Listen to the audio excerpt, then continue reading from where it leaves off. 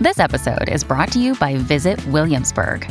In Williamsburg, Virginia, there's never too much of a good thing. Whether you're a foodie, a golfer, a history buff, a shopaholic, an outdoor enthusiast, or a thrill seeker, you'll find what you came for here and more. So ask yourself, what is it you want? Discover Williamsburg and plan your trip at visitwilliamsburg.com. Today on Something You Should Know, some surprisingly effective ways to save gasoline. Then, do you believe in luck? Kind of depends on what you mean by luck. I think what people mean is something almost kind of supernatural, that there's, some magical forces like fate or destiny, or some people are maybe born lucky. And that's kind of what they mean when they say, hey, do you believe in luck? Because of course we all believe there's good things and bad things that happen to us. Also, why trying to look or act younger than you really are is almost never a good idea. And what does it mean to accept something horrible that's happened to you? A lot of times people think that to accept something means being okay with it, means maybe silver lining it or finding the good side of it, or maybe not thinking about it anymore. But in fact, that's not how healing happens. All this today on Something You Should Know. If you ask any manager, I bet you they can tell you some hiring horror story, because hiring is hard. That's why if you're hiring, you need Indeed. Indeed is your matching and hiring platform with over 350 million global monthly visitors, according to Indeed data, and a matching engine that helps you find quality candidates fast. And fast is good, but quality also matters.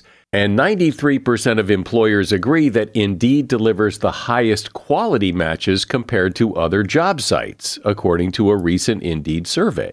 So why leave hiring up to your every so often, once in a while, try to do the best you can approach to hiring when Indeed gives you a proven system that works? And so many potential candidates, you're bound to find the right person. And listeners to this show will get a $75 sponsored job credit to get your job more visibility at Indeed.com/something. Just go to Indeed.com/something right now and support our show by saying you heard about Indeed on this podcast. Indeed.com/something. Terms and conditions apply. Need to hire? You need Indeed. Something you should know.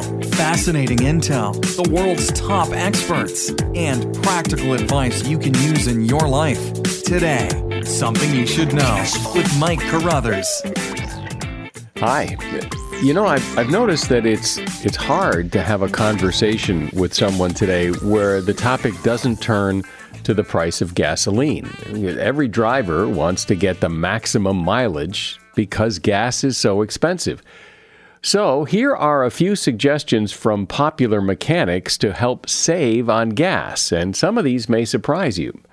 First of all, you should roll up your windows and use the air conditioning. Older cars' air conditioning systems really did drain on the engine and decrease your fuel economy, but that's really a relic of the past. Today, engines are better designed to handle the load of the air conditioning compressor. Don't put your car in neutral to coast down the hill. You won't achieve more fuel economy. Plus, it can be dangerous to do that. When your vehicle is not in gear, it's impossible to dodge a car that swerves out in front of you, for instance. But it won't save you much fuel either. All you're really doing is disengaging the transmission, which doesn't save gasoline. You should shut off your engine if you're stopped for more than a minute. Now, newer cars come with an eco mode that closes the throttle to reduce gas entering the cylinder. So you don't have to shut off the car if you have the eco mode. But if you don't have it, turning off your engine makes a difference if you're going to be stopped for more than a minute. The Auto Club estimates that your engine consumes a quarter to a half a gallon of fuel each hour when it's idling. And slow down. Fuel economy peaks at around 50 miles an hour, then drops as you continue to speed up. Cutting your highway speed by 5 or 10 miles per hour could increase your fuel economy by as much as 14%. Avoid the quick, fast starts and stops. That eats up a lot of gas. And make sure your tires are inflated correctly. All of these things can add up to save you real money on gasoline. And that is something you should know. As much as we like to think that we are in charge of how our life goes, many of the events and aspects in your life are completely out of your control. Instead, probability, chance, and luck determine a lot of what happens to you. And yet so much of this is misunderstood, which is why Jeffrey Rosenthal is here. Jeffrey is a professor in the University of Toronto's Department of Statistics, and he's author of several books, including Knock on Wood, Luck, Chance, and the Meaning of Everything. Hey, Jeffrey, welcome to Something You Should Know. Thank you very much. So the word luck tends to be like a catch-all term that applies to probability, chance, and some mysterious force that you could call luck. How do you look, as somebody who studies statistics, how do you look at luck? What is it? Yeah, well, luck is a very hard thing to pin down. And to put a little context, I mean, I've for years written and spoken about various things about probability and randomness, but they were usually more concrete things like a medical study or a public opinion poll or the odds of being killed in an airplane crash, all these kind of concrete probabilities.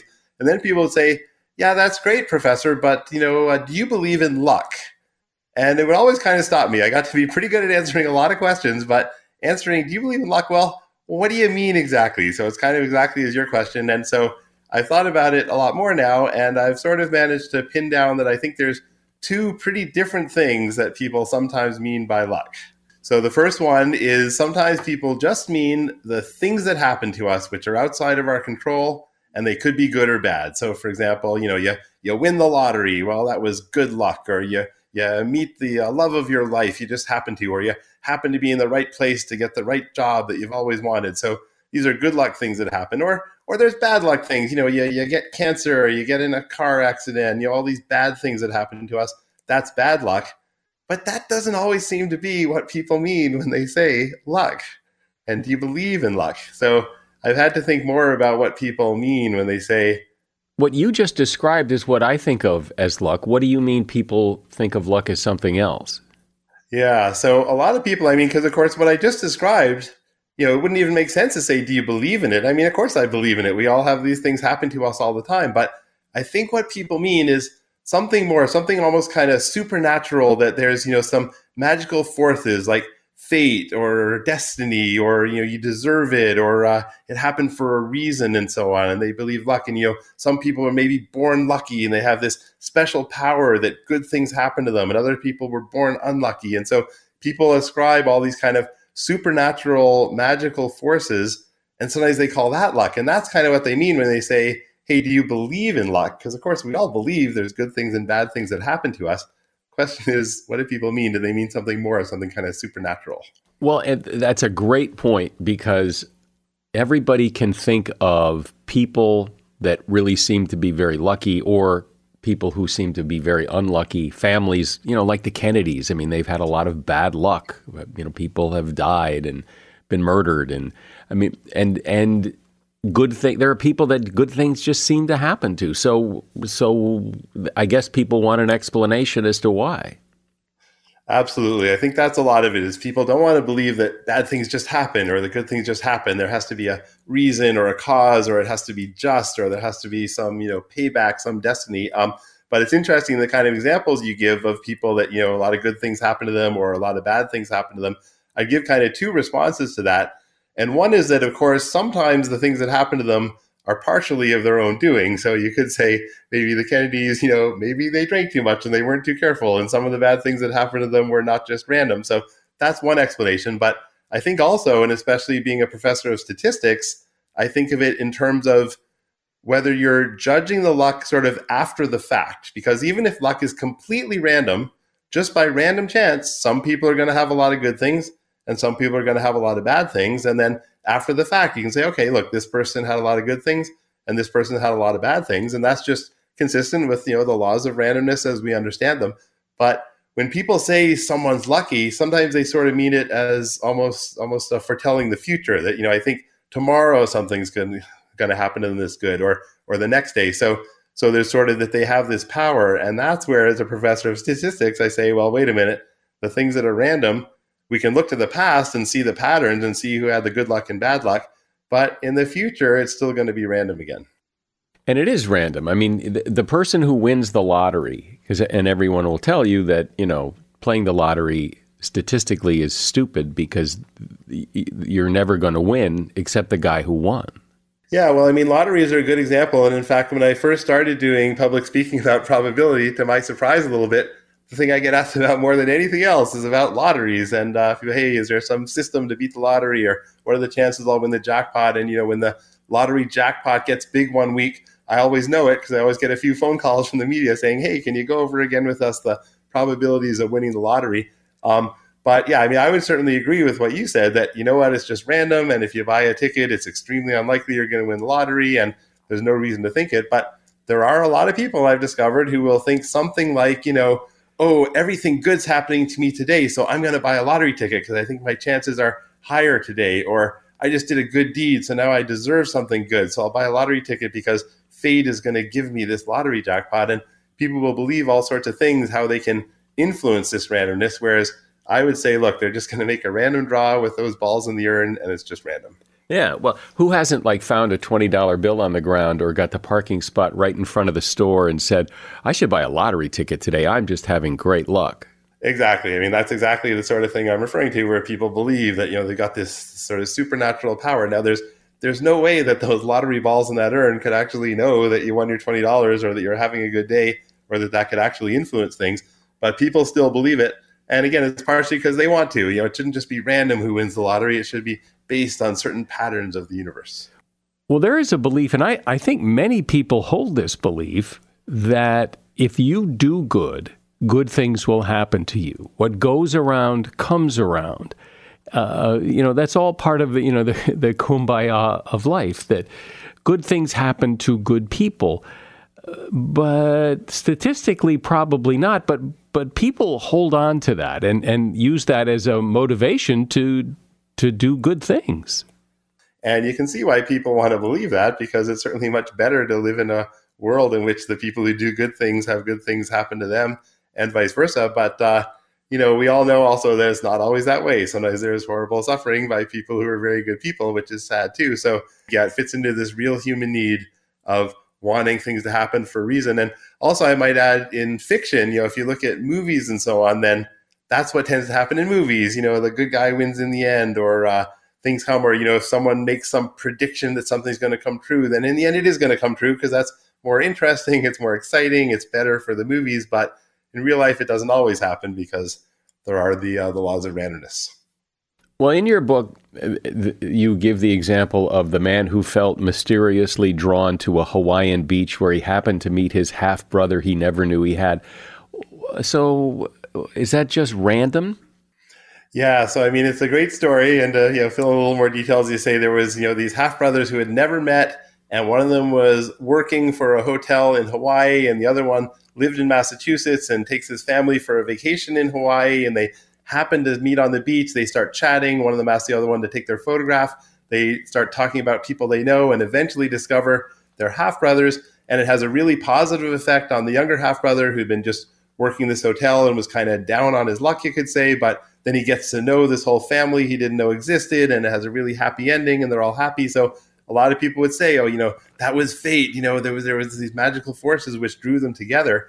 And as a professor of statistics, I find myself in this sort of unhappy role of having to say, well, when you start looking at the bigger picture, you can say, how many pairs of people are there out there such that if they did happen to meet somewhere on some beach and started chatting, it could have a really big impact on them because they were long lost relatives or whatever. There's actually lots and lots of pairs of people out there. And you know what? Most of them don't meet on a beach, and most of them don't have their lives changed. So when you look at it from the bigger picture, you can see that actually by the laws of random probability, occasionally these incredible stories are going to happen just by chance alone. It doesn't really provide evidence of some supernatural force, but that's what people want to believe. Yeah, well, but it says in your description, a man who felt mysteriously drawn to a beach in Hawaii. So you're adding a little mystery into that stirs the pot a bit. Well, yeah, it's funny. People will often describe those things post fact, right? They'll say, you know what, I had a feeling something was going to happen at the beach. But if you're a little more systematic and saying, okay, from now on, tell me every time you have a feeling before it happens, and then we'll see how many of those feelings come true, it might not be as impressive. And that quote you're giving, I have a feeling that might have been from the publishers pushing the book a little bit. And it's probably, I wouldn't have said it quite that way, because he might have said later, I had a mysterious feeling I was drawn to the beach, but I would be a little bit skeptical of that. We're discussing probability, luck, and chance in your life, and my guest is Jeffrey Rosenthal. The name of his book is Knock on Wood, Luck, Chance, and the Meaning of Everything. Hey, a shout out to Claritin for supporting this episode and providing us with samples. You see, I'm what you call a seasonal allergy sufferer. Stuffy nose, watery eyes. If you have seasonal allergies, you know what I'm talking about. I don't sleep as well because I'm all stuffed up. Food doesn't taste as good. Luckily, though, for those of us who live with the symptoms of allergies, we can live Claritin Clear with Claritin D. Now, I know people with allergies who just, they just live with it. And, well, that's a strategy. But why? If there's relief, why not try it? Claritin D is designed for serious allergy sufferers. Claritin D has 2 powerful ingredients in just one pill that relieve your allergy symptoms and decongest your nose so you can breathe better. Everyone in my house who has allergies takes Claritin D. Ready to live as if you don't have allergies? It's time to live Claritin Clear. Fast and powerful relief is just a quick trip away. Find Claritin D at the pharmacy counter. Ask for Claritin D at your local pharmacy counter. You don't even need a prescription. Go to Claritin.com right now for a discount so you can live Claritin Clear. Use as directed. Seeking the truth never gets old. Introducing June's Journey, the free-to-play mobile game that will immerse you in a thrilling murder mystery. Join June Parker as she uncovers hidden objects and clues to solve her sister's death in a beautifully illustrated world set in the Roaring '20s. With new chapters added every week, the excitement never ends. Download June's Journey now on your Android or iOS device, or play on PC through Facebook Games. So, Jeffrey, you study probability. You're a professor of statistics, and the laws of probability, where do they come from? I mean, what are they and where do they come from? Yeah, well, there's a whole mathematical subject of probability theory, which goes back a few hundred years. It originated with studying of gambling games, and games of chance, rolling dice and cards, and, where the chances this guy's going to make money when he gambles. And it's a pretty solid mathematical theory. That is to say, there's a mysterious thing of, what is this randomness? So maybe it comes from, whether it's the dealing of the cards or the rolling of the dice or whatever. But once you have that randomness, then mathematically we can combine it. We can say, what's the chance you'll win at least 3 out of your next 5 hands, or that kind of thing. So we can combine that mathematically.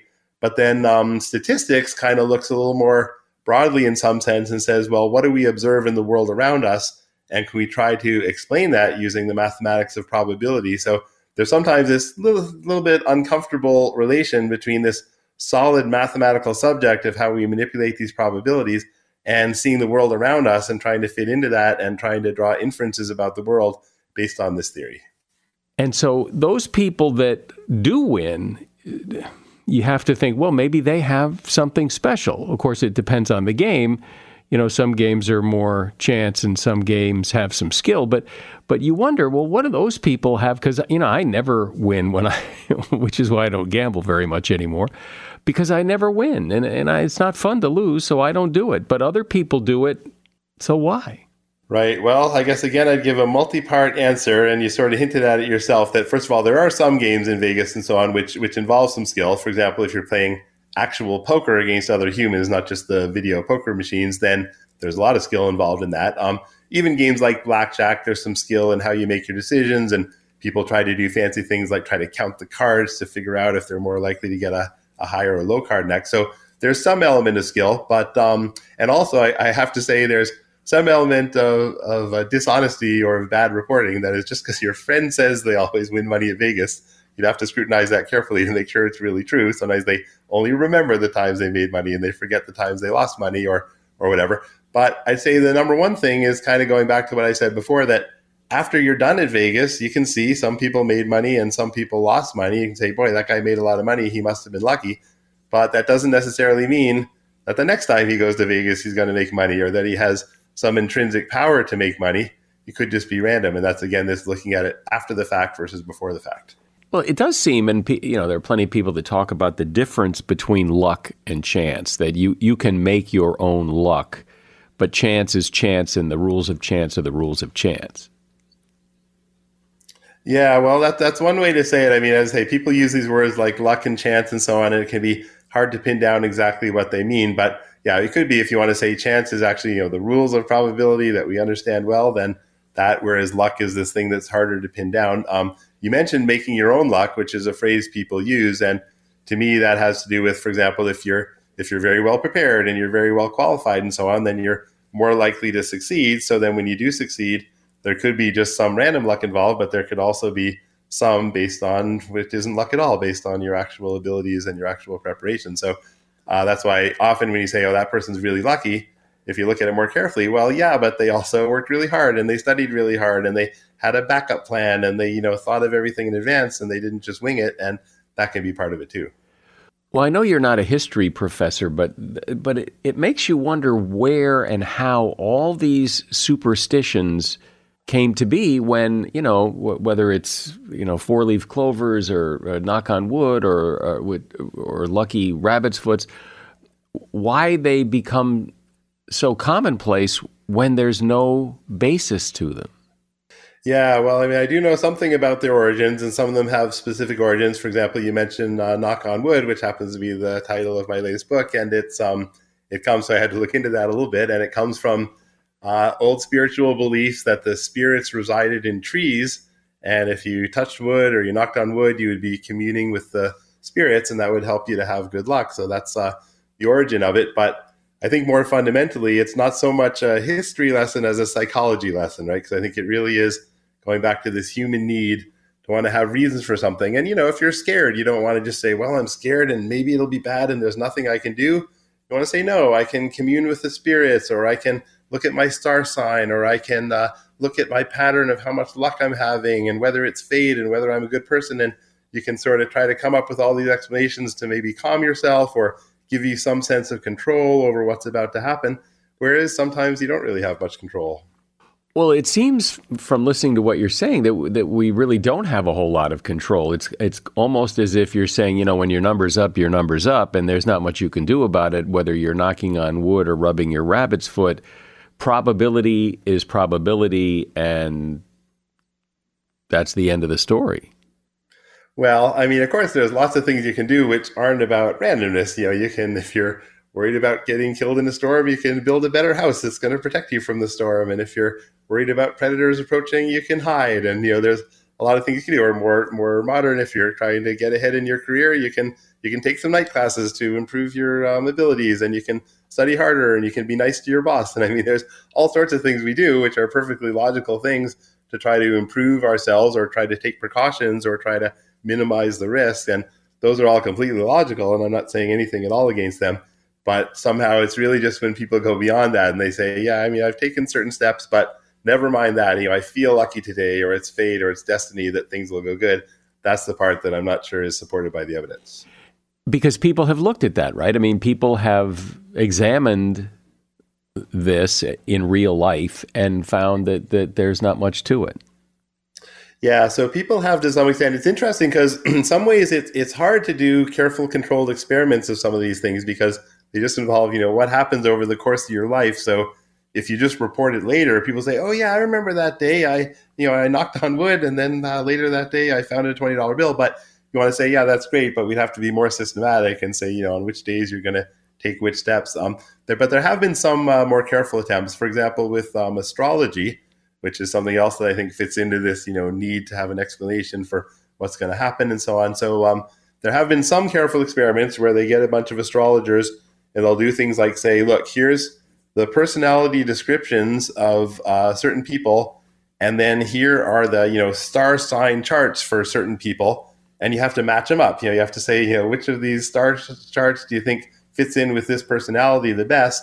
And, maybe not so surprisingly, they do not do well at those. They really don't do any better than random guessing. And to me, that's, pretty convincing evidence that while I understand why people believe in things like astrology, it really isn't supported by the evidence. But I've also learned that if people believe in those things, you're not going to convince them by these studies anyway. You have to wonder why, though, these superstitions about luck persist if they don't work. Because, people think if you find, for example, a 4-leaf clover, that will bring you good luck. Well, why do they think that? Why?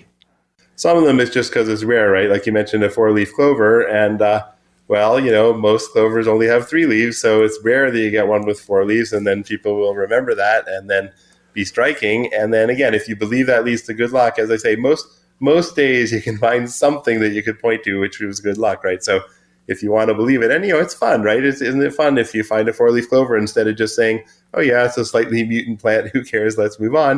You want to say, no, this is really important, this is really significant. And they say, of course, and that's probably why I passed my calculus test this morning, is because I found that clover. So, I think really it comes down to psychology. A lot of them do have origins in various spiritual things, but in the end, it really comes down to psychology. One of the things I find really interesting is when strange, bizarre, unusual things happen and we find out about them, it skews our belief about how unusual they are. So talk about that. Some things are really, really rare, and people don't appreciate how rare they are, partially because of the news media structure that we have. So I'll use the example, let's say there's a horrible home invasion and, some family gets attacked and beaten up and it's horrible and break in, and that might well become front page news, right? And that would be front page news, not just in the little neighborhood where it happened, but in the whole city where it happened, and maybe the whole country, maybe the whole world if it's gruesome enough. And everyone will say, my God, this is so terrible. And then, of course, everyone will think that could happen to me next, right? And maybe it's going to be my family that's going to be attacked, and people get really scared and so on. Whereas I would take the point that the fact that this became such big news is because it's fairly rare, right? And in fact, because we live in a society with this kind of news media, if something horrible happens, maybe you hear about it because it happened to one person out of millions and millions and millions of people that it could have happened to, but you still hear about it. And then there's this sense of immediacy, like it could happen to me next. And I sort of have this theory that because humans evolved in smaller groups of hunter-gatherers, maybe 50 or 100 people or whatever, in those times, if you heard, hey, somebody was mauled by a lion, you could be next, because that means one of the 50 people around you was just mauled by a lion. But when you see a horrible front page headline, that means one person out of millions and millions and millions had this horrible thing happen to them. And it's extremely unlikely it's going to happen to you next. And if you just stop and think a little bit about just how unlikely it is, it's actually very comforting. But mostly people don't. Mostly people just picture what happened and think it could happen to them, and they feel like, there's a good chance it's going to happen to them next. It's like, no, almost anything else you can think of is more likely to happen than this extreme event, because it's actually so rare. Which is what makes this so interesting. There are so many temptations and influences that make you tend to believe things that in reality just aren't so, or so unlikely, but you think they're more likely, that it can really mess up your judgment. So it's good to get some insight into this. Jeffrey Rosenthal has been my guest. The name of the book is Knock on Wood, Luck, Chance, and the Meaning of Everything. And you'll find a link to that book in the show notes. Thank you, Jeffrey. Okay, great. Thank you. Another day is here, and you're ready for it. What to wear? Check. Breakfast, lunch, and dinner? Check. Planning for what's next and how to save for it? That's where Bank of America can help. For your financial to-dos, Bank of America has experts ready to help get you closer to your goals. Get started at one of our local financial centers or 24/7 in our mobile banking app. Find a location near you at bankofamerica.com/talktous. What would you like the power to do? Mobile banking requires downloading the app and is only available for select devices. Message and data rates may apply. Bank of America NA, member FDIC.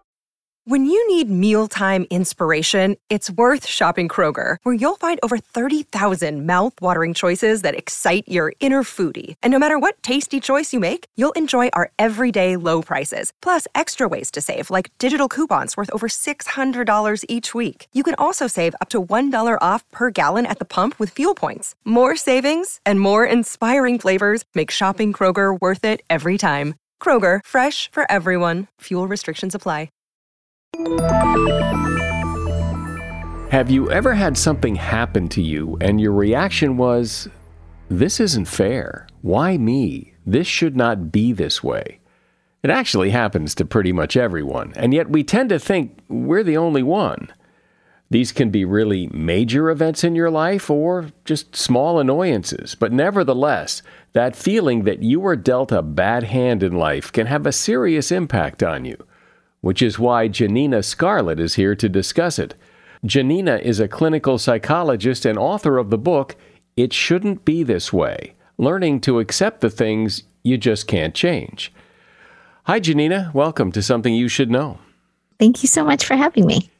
So describe in more detail what happens when somebody has that experience of, this is unfair, it shouldn't be this way. I think most of us who are going through this, it shouldn't be this way experience, feel like it's only us. Because I think societally we're expected to put on our I'm fine masks and pretend like things are going okay when in fact they aren't. And I think that we're left to feel completely alienated in whatever horrific or heart-wrenching experience we're going through. How do you describe that experience? What is that feeling? Because everybody's felt it, but I would have a hard time naming it or defining it. I can name it in one word. And that word is loneliness. And whether it comes from grief or heartbreak or being outcast somehow, maybe being bullied or prejudiced against, the specifics of the experience might vary from person to person. But essentially, I think the experience boils down to loneliness, the belief that nobody else can understand what we're going through, and also the internal oppression of our own experiences because of societal expectations to be quote unquote fine. Yeah, that seems to be the goal, right? That people talk about is that at some point you'll be fine. You can accept this, or you can make sense of this, or that at some point this too will pass. Right. I think a lot of times people think that to accept something means being okay with it, means maybe silver lining it or finding the good side of it, or maybe not thinking about it anymore. But in fact, that's not how healing happens.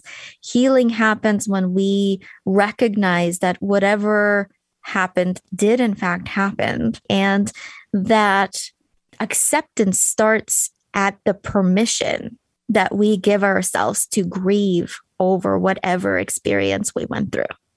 So maybe an example or two would help here of either real or you make them up people and experiences that they go through and how they get to where you're talking about. Mm-hmm. So, for example, I might be working with a client who is in an emotionally abusive relationship.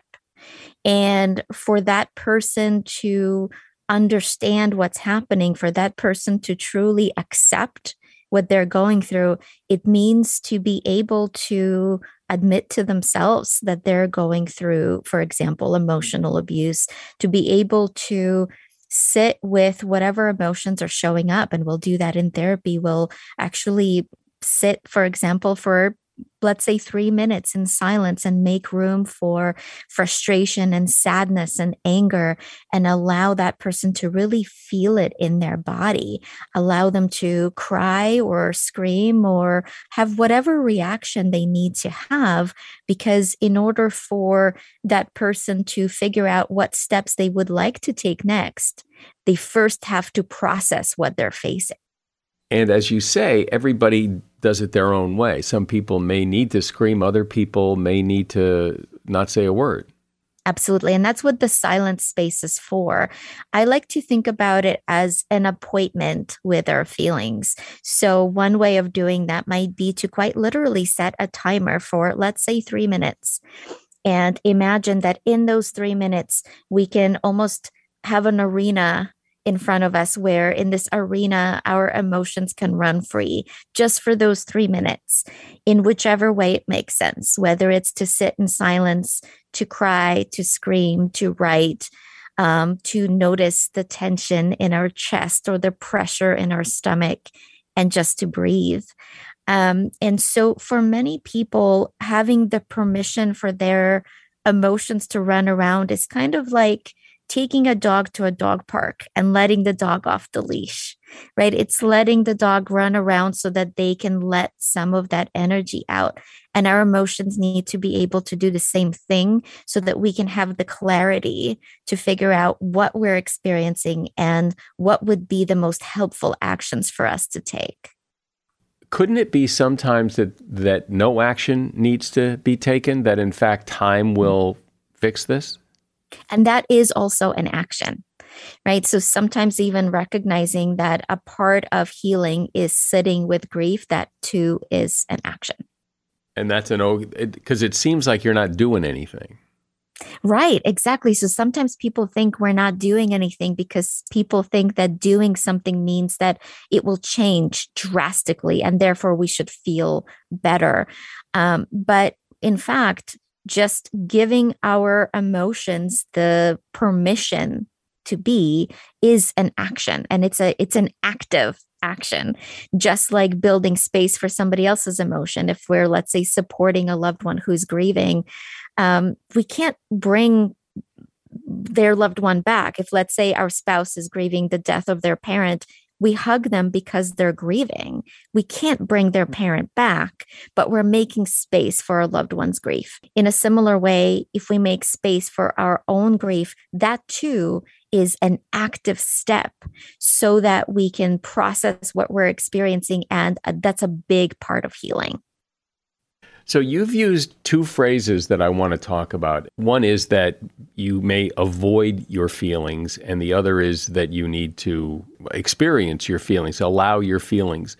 And I think a lot of people don't know what that means. They sound like, psycho talk, like, but you're just avoiding your feeling. Well, what does that mean? I don't know. Mm-hmm. What does it mean to feel your feelings? Is it to think about them? Is it to what? Yeah, great question. So there are multiple parts of feeling our feelings. One is to allow them to be there. So for example, if we notice ourselves feeling sad, maybe we might be missing a loved one that either passed away or we haven't interacted with for a while, rather than switching modes and thinking about something else and busying ourselves away from this emotion, it might mean taking a few minutes to think about how we feel about this person, to experience what that sadness feels like in the body. So a way that we can feel our feelings is to notice, where do I feel this? For example, we might feel sadness in our chest. We might feel sadness in our belly. We might feel anger or frustration in our shoulders or our jaw. Most people don't think about emotions as physical, but they are. Emotions quite literally live in our body.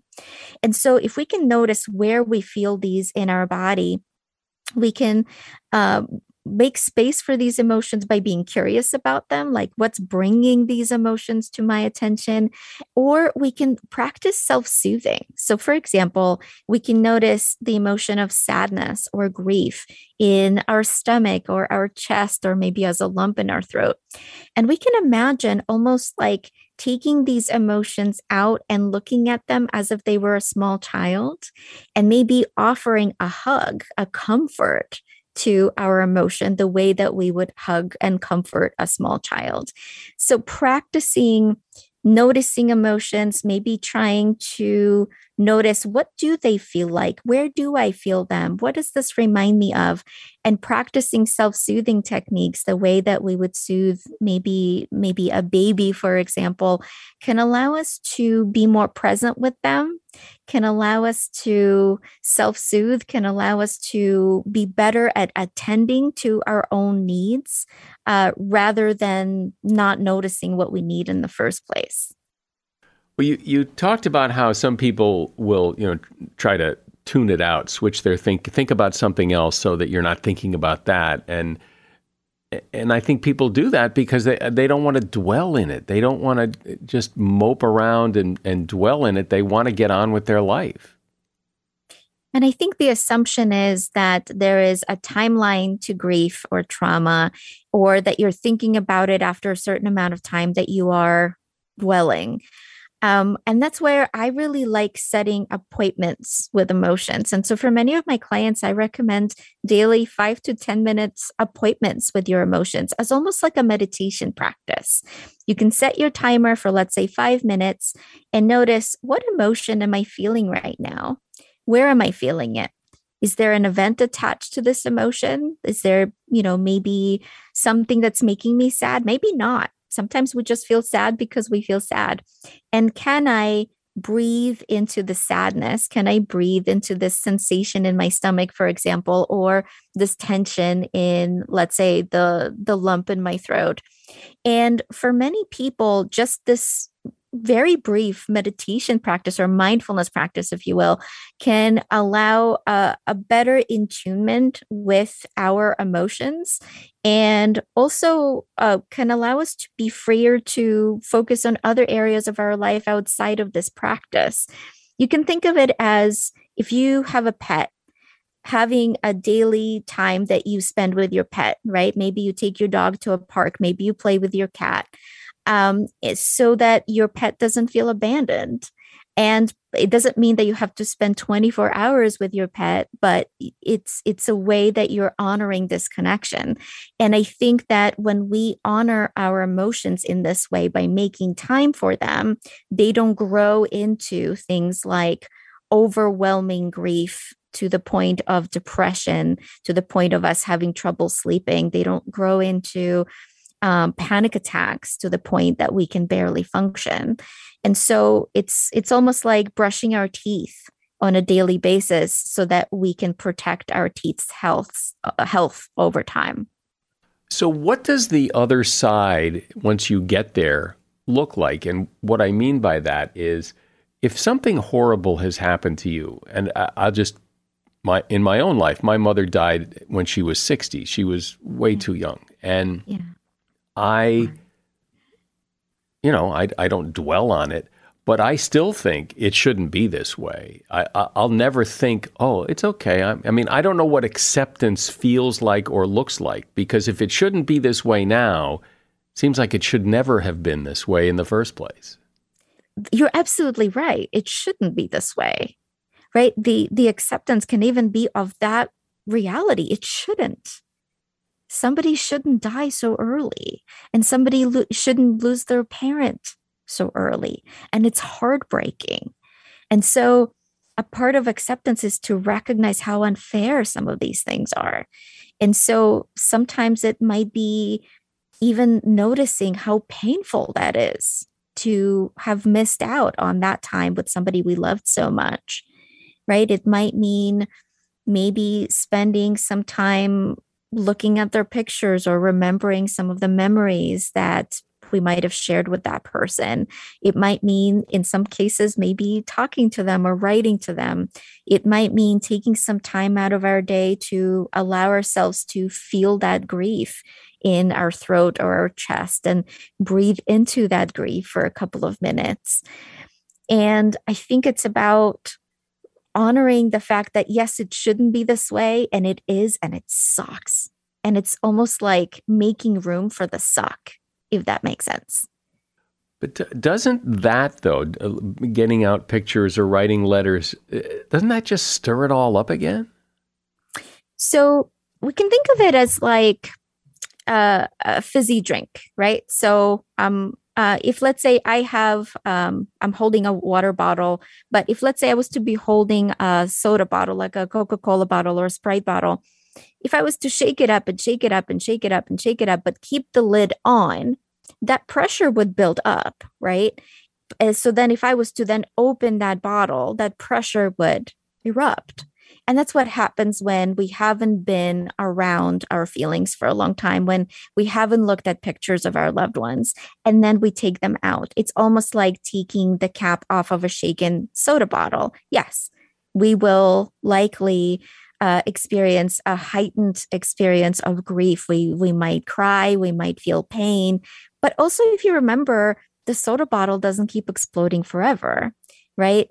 It we might have that initial explosion and then it will settle and then the soda will become flat. And that's what happens with our emotions. If we haven't been facing them for a while, at first, yes, it might be almost like a pain attack and we might cry or we might feel that heartbreak all over again, but then it will settle. If we stay with it, it will settle. But there's also a different way of opening the soda bottle if it's been shaken up. We can open it slowly over time. And as we open the lid very, very slowly, the pressure settles. And that's what happens when we make regular appointments with our grief rather than taking long time intervals between them. So acceptance means what? What does acceptance do that when you don't accept it, it doesn't do? What does it feel like? What is it? Because it seems like acceptance means I'm okay with it. And there are a lot of things that happen that you're never okay with. And I think that's a misnomer. I think a lot of times people think that acceptance means being okay with it. Acceptance is the willing to acknowledge that it did happen, the willing to experience whatever emotions arise as a result of this experience, including the anger and frustration that it happened, including the grief, including the sadness, whatever emotions and experiences come up. It does not mean being okay with it. If somebody was, let's say, sexually abused in their childhood, that never should have happened. There's no world in which that's okay. There's no therapy that will get you to the point of stating, yes, it was okay, I'm okay with it. The point of acceptance is more to practice stating, it happened, it was terrible, it shouldn't have happened. I am mortified about it. And perhaps maybe I'm safe now. Hopefully that individual might be safer now. But it's making room for whatever unprocessed emotions there were so that the person can allow themselves to be present with whatever other experiences are going on right now. It does seem that, just from my own experience, that one of the things you worry about is whatever happened, you can't you can't undo it. So you're going to be thinking about it for the rest of your life. I think of this like if you're a parent and your child dies, as horrible as that is, it'll never go away. You can't undo it. You can't, pull that out of your brain and put it aside. You'll think about it every single day for the rest of your life, and it will hurt. And how could you not? How could you not think about that for the rest of your life? How could it not hurt? Right? An experience like it hurts because we care. It hurts because our heart is broken. To deny that would be inhumane. And the purpose of these practices is never to deny or invalidate the awful pain that we have been through. It's quite the opposite. It's to validate that pain and to make space for healing, which means allowing for grief to take place. What else about this when you talk to people or people talk to you about what they have trouble with? What haven't we talked about that's important to this whole process? I think for a lot of people, the fear is that they might not feel like they have what it takes to face the pain of it.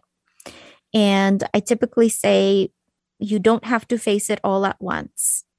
There is a practice that researchers Kristen Neff and Chris Germer identified, the practice of opening and closing. So we can think of it as opening and closing a book.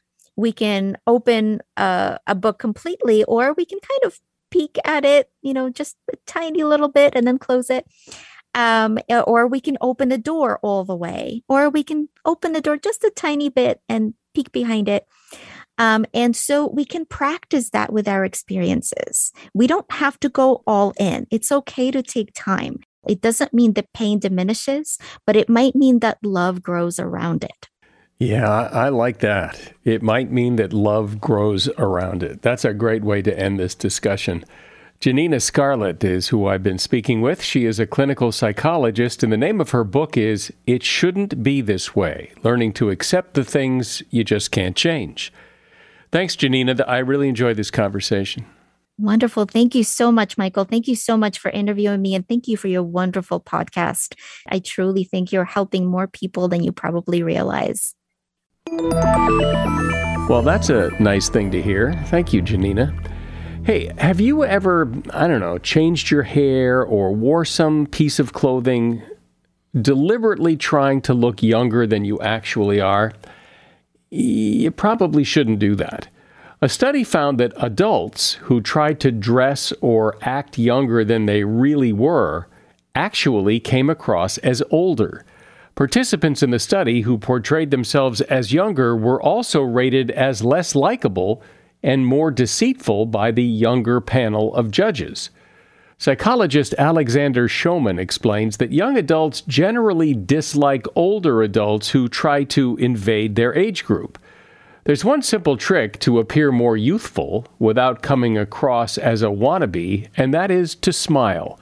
The panel consistently estimated photographs of people with happy faces as younger than their actual age.